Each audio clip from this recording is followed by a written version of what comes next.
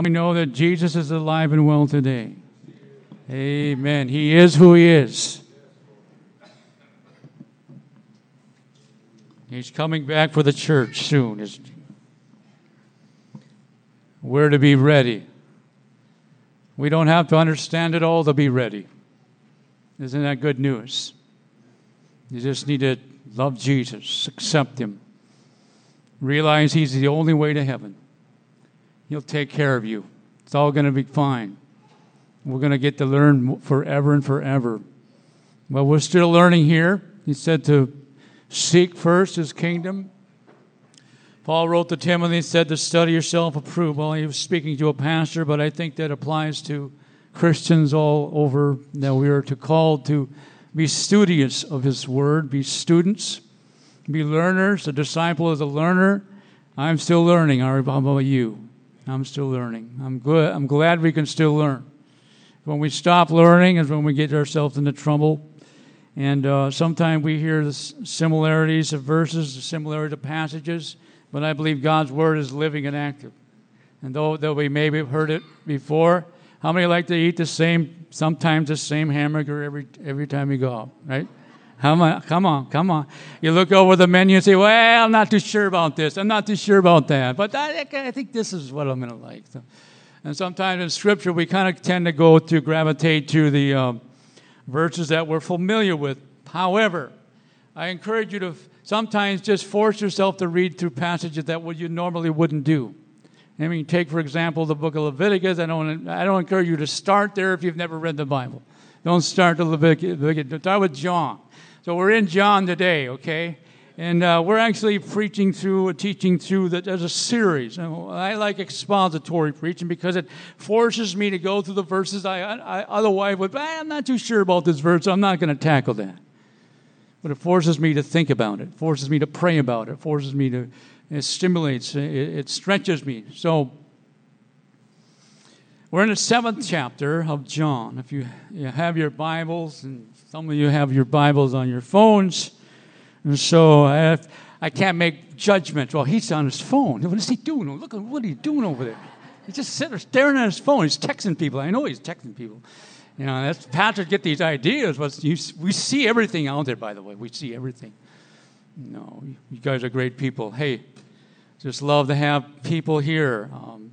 God has given us 21 years here in this community. God has called my wife and I. And my boys were just little fellows when they came. We didn't have any girls. And while we were here, we had girls. So our 4 kids are 27. Is that right, Levi? Cody's 27. Is he really 27? Oh, my. I was 27 when I got married. So now I have a son that's 27. And then Levi, I won't tell your age. You're only a year and a half or so. Then it's Emily, and she's our traveler. Really travels. She goes on mission trips. She goes to Poland. She goes to Italy. Wherever she can find a bus that'll take her, an airplane. Whoever will give her some money, she'll go. Okay? And she has a heart to travel, and she's been doing that, and she's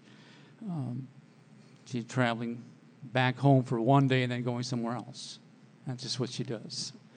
But Anna was on the worship piano, and blessing to have her here with us to help us, and we're enjoying. So we'll title this message, He Who Believes. He Who Believes. Father, we thank you. Your word is quick and powerful. It is the word that helps us keep balance, keep focus, foundation, that directs our paths. The psalmist says, your word is a lamp unto my feet, a light unto my path. And though the world is changing and different, so many things are coming, so much is changing so fast. I'm so glad that there's something that we can hang on, an anchor. That is Jesus Christ, the solid rock in whom we can stand. And may our hearts be open to your word and understand it by the help of the Holy Spirit in Jesus' name. Amen. Hey, if you want to hear you're going to be here this Wednesday, right? If you want to hear really a teacher, Vern over here he's talking about the festivals of Israel. Deep stuff, But he brings out things that are just, I've never heard anyone teach on the festivals of Israel, ever. And I've been around this, I mean, we alluded to it, but he digs some stuff out.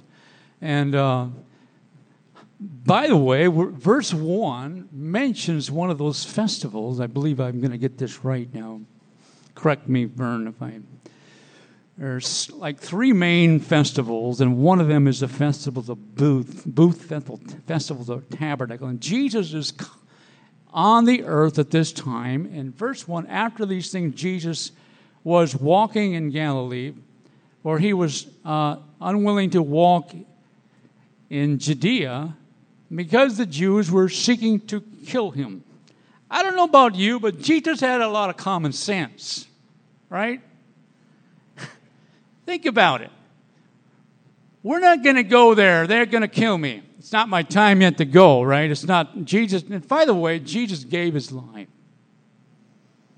When it was time, Jesus was willing to let them take his life. But he had all the power, all the wisdom to escape. And he did it several times. He'd slip out of the crowd. He'd escape from the riots. And so now the feast of the Jews, the feast of Booth, I mentioned, was at hand. So what they would do was when they came out of Egypt, and because they were in haste and they lived basically in the wilderness as they went, they would put together these temporary shelters as well. Booth was made out of probably palm leaves or willow branches. It's sort of like when you were a kid growing up. Did anybody build forts? Yeah. I like them old-fashioned ways. And they build a fort. They build a small dwelling. And what is this all about? It's to remind the generations next coming up, this is what we did. This is how we live.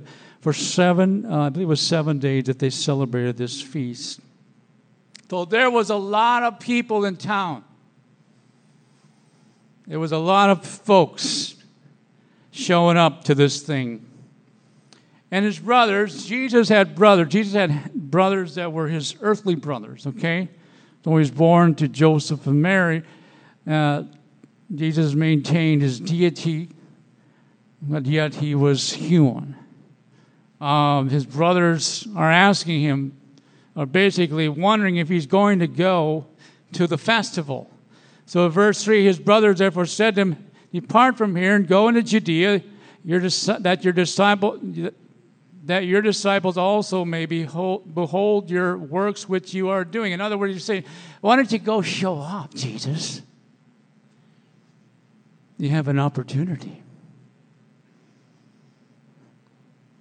Jesus doesn't just do things to show off. He does things because of his compassion. He does things because he cares about people.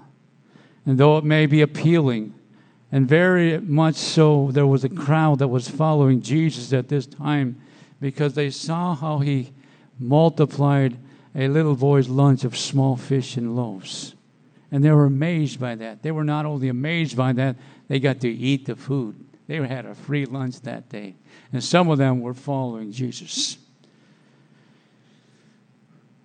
When no one does anything in secret, when he himself seeks to be known publicly, if you do these things, show yourself to the world. For not even his brother, I want you to notice, for not even his brothers were believing in him. But not even his brothers were believing in him. Jesus therefore said, "My time is not yet come or at hand, but your time is always opportune. The world cannot hate you, but it hates me because I testify of it, that its deeds are evil."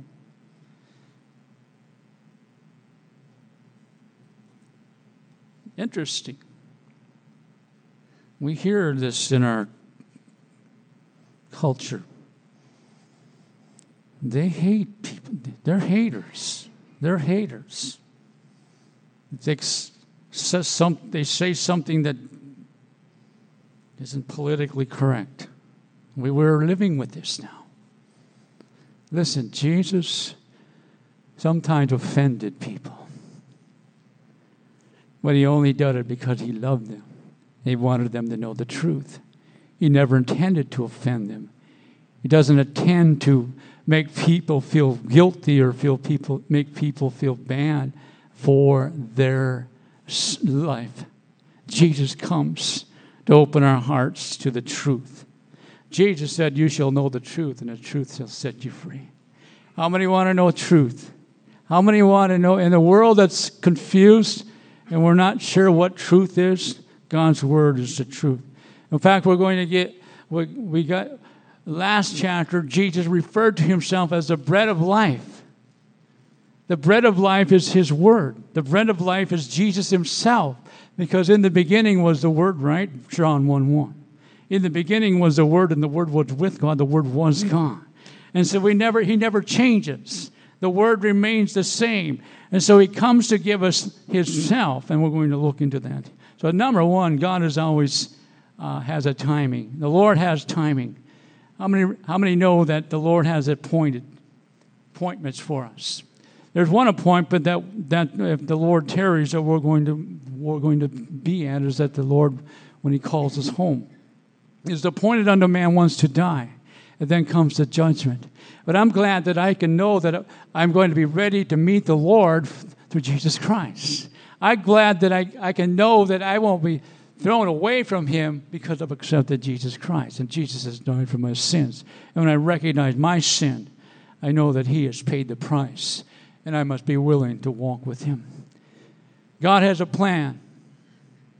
Satan wants to thwart it. What's that word, thwart? God has a plan. Satan has always been messing with God's plan.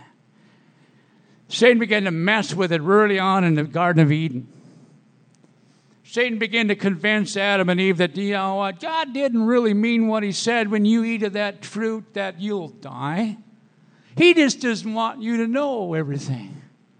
Right? He messed with man's mind.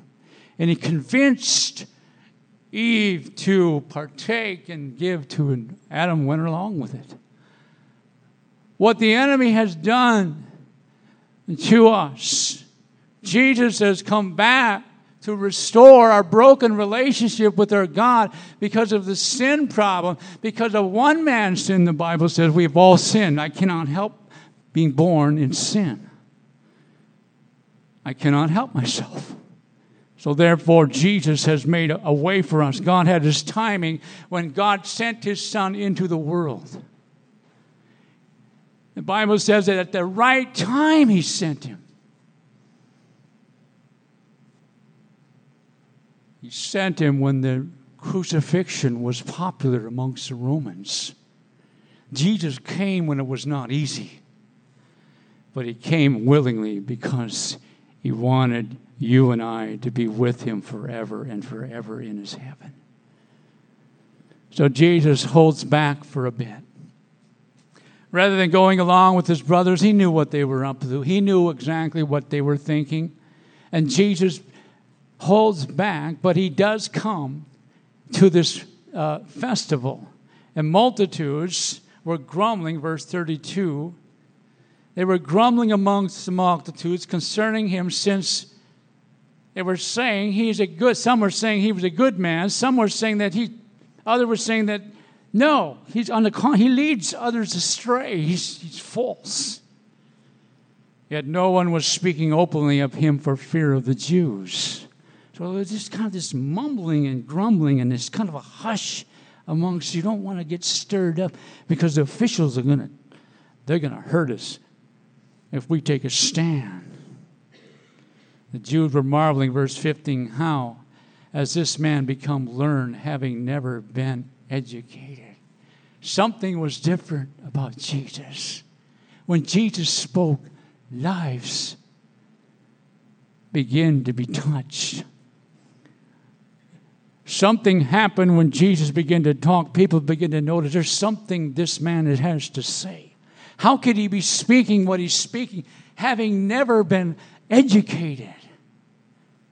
How many know the help of the Holy Spirit helps us to know the truth?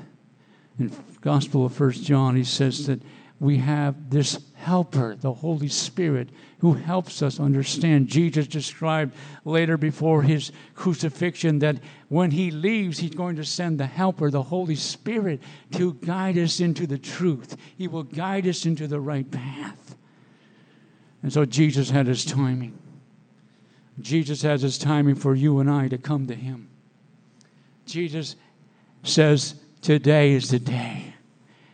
He says, every day is an opportunity for people to come to me. Every day that Jesus waits to come back for his church is another day that more people come to him. And so God is not willing that any should perish. We wonder, how long can he wait? How long is it going to be, Lord? Our focus needs to be in rather, oh Lord, help me to reach other people for you. He'll take care of the end. You'll take care of all the details. And so the Lord himself begins to move on into this festival. And beginning further down in here, we see him beginning to teach. He begins to talk in the temple. He begins to describe to them. You see, the crowd was upset. The officials, the leaders were upset because he healed somebody on the Sabbath. Remember the story of the pool of Bethesda, when the angel stirred the water and whoever got in first got healed. And the man was saying, how can I? And Jesus asked him, what do you want to be healed? It really seems like, why would you ask a man that's waiting for get into the water to you want to be healed? But I think Jesus was looking for faith. Do you believe that I can heal you? And so Jesus healed a man on the Sabbath. And so the crowd is upset. The Pharisees, the teachers of the law were upset. In verse 19, Jesus begins to give comparison. Did not Moses give you the law, and yet none of you carried out that law? Why do you seek to kill me? Wow, that's a strong statement. The multitude answered, you have a demon. That's really a strong statement. Now they're accusing Jesus of being demon-possessed. And this demon seeks to kill you. Jesus answered and said to them, I did one deed and you all marvel. On this account, Moses has given you circumcision, and begins to talk about the covenant of the circumcision, which really started with Abraham. So there was this conflict. You see, when we get religious, we start getting at each other. We start to aim ourselves and compare ourselves and begin to justify ourselves, becoming religious in a sort of a way of working our way. If I do this exactly the way God said it, then for sure I will be ready for heaven. Listen, there's no way I can live good enough to be able to be good enough to get into heaven. I can no way by my works make it to heaven. The good news is Jesus has paid the price. Jesus himself said these guys can't do it on their own. So therefore, the Lord himself became flesh, he dwelt among us. He comes down to live in our shoes, so to speak. He comes down to live in our world. The God of all gods comes down to take on flesh. In humanity, he knows every temptation. He has had every temptation, yet without sin. And that's the God in whom we serve. He resisted the devil. Early on in his ministry, was led by the Holy Spirit into the wilderness to be faced by the devil, tempted by the devil, to somehow give up his kingdom. If you'll worship me, Satan says, you'll get all of this. Oh, what a misconception. The enemy wants to convince us that only what satisfies you is the greatest way to live. Jesus says, when you die to yourself, you will live. Jesus says, when you serve other people, you will be happier. than having everyone serve you.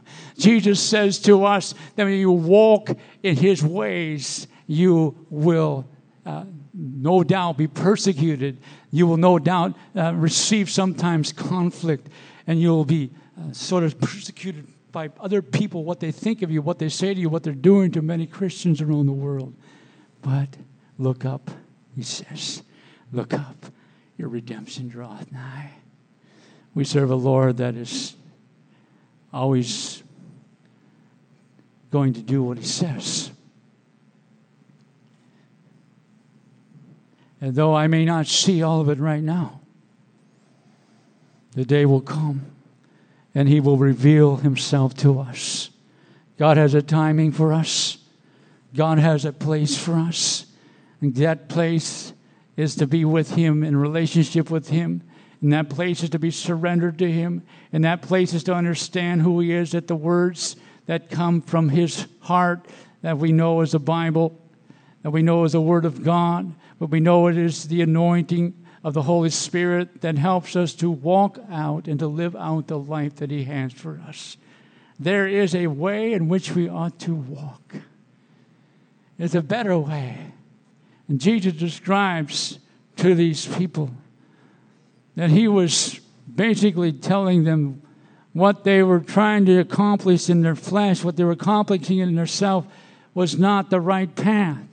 In verse 28, therefore Jesus cried out in the temple, teaching and saying, you both know me and know, and I am from where I'm from, and I have not come of myself, but He who sent me is true, whom you do not know.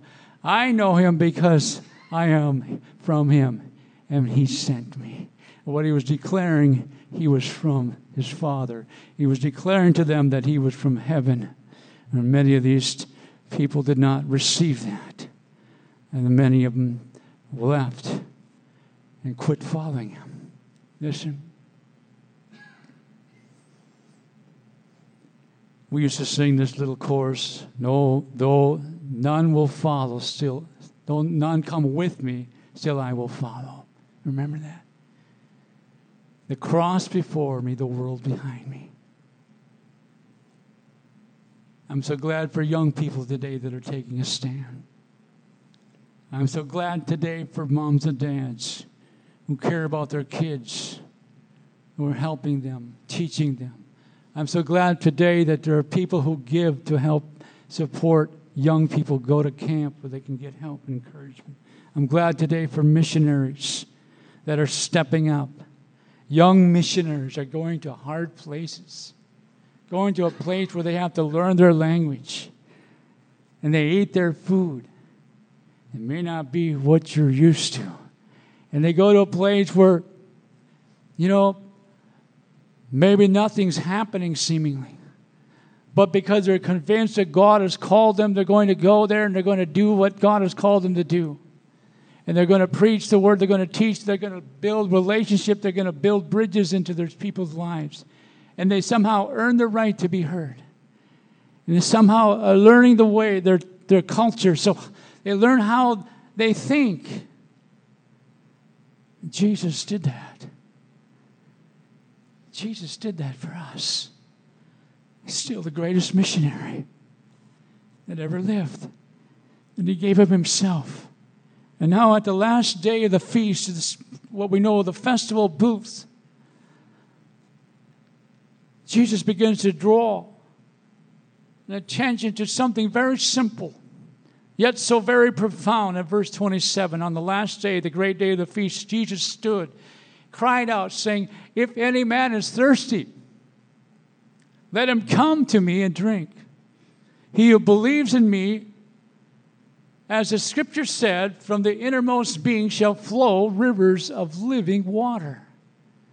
But this He spoke of the Spirit, whom those who believed in Him were to receive. For the Spirit was not yet given, because Jesus was not yet glorified. Listen, the Spirit was not yet given. Is it any wonder the Pharisees weren't getting it? The Spirit has been given now. In order for us to understand truth, the Holy Spirit helps us. It's the Holy Spirit that convinces people of Jesus. You see, sometimes we hear two trains of thoughts in our mind. One that is, this is the right path. This is what you need to do. This is God's way. And then there's like the enemy over here pulling, don't listen to that. Just do your own thing. Do it your way. The same enemy that is facing us. But the Bible has good news for us. Greater is he that is in you than he that is in the world. In other words, God has more power than Satan. Satan knows his days are numbered, that he will be put away of 1,000 years, and then he'll be let loose for a bit, and then he's going to be thrown into the lake of fire forever and forever. God's word says that we can escape the judgment. God's word says that we will escape the wrath of God when we come to Jesus Christ now. If any man is thirsty, though we realize it or not, when we are born into this life, we are born thirsty. We are born with the appetite. We are born with not only a physical appetite, which is a good thing, but we're born with this spiritual appetite that cannot be quenched with anything in the world other than the quenching that comes through Jesus Christ and the Holy Spirit. When God the Holy Spirit comes into our heart, when we receive Jesus Christ, God the Holy Spirit begins to live inside of you. And the Bible actually says your body, Paul said it to the Corinthians, your body is the temple of the Holy Spirit. And so when he was addressing sins of the flesh, of immorality of every kind, he was saying, don't live that way. God has a better plan. And Jesus is crying.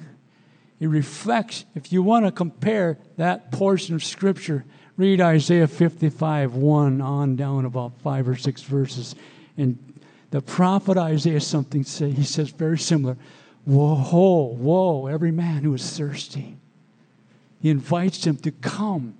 You don't have to have a bundle of money for this. You don't have to have a bunch of, I've done this right, I've done this right, I've done this right. You don't have to have any. Listen, come as you are. You don't have to know all the answers. You just have to be thirsty. Thirsty for him. He is a living water. See, part of the reason, the first reason why we celebrate communion, because Jesus commanded us to do that. And communion, really what it is, it's doing something physical that we receive. We're symbolically receiving the Lord. We're recognizing his broken body. We're recognizing his shed blood for you and I. And Paul said it to the Corinthians. He said, do this as often as you drink. Do this in remembrance of me. And also he said, you celebrate it until the Lord's return. You're going to celebrate it until the Lord comes.